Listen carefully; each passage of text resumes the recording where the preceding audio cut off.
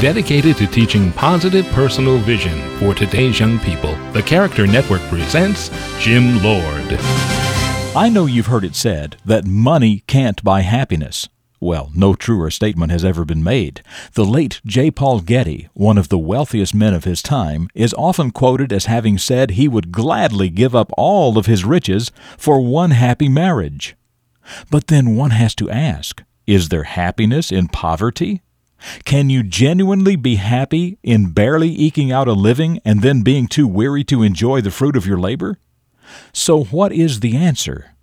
Well, I think you'll agree that the ability to make a good living will let you meet your obligations and responsibilities while allowing you the worry-free time to pursue those things which do provide happiness. A solid education can do that for you. And that's a far better thing than struggling for all your waking hours just to maintain the basic physical necessities.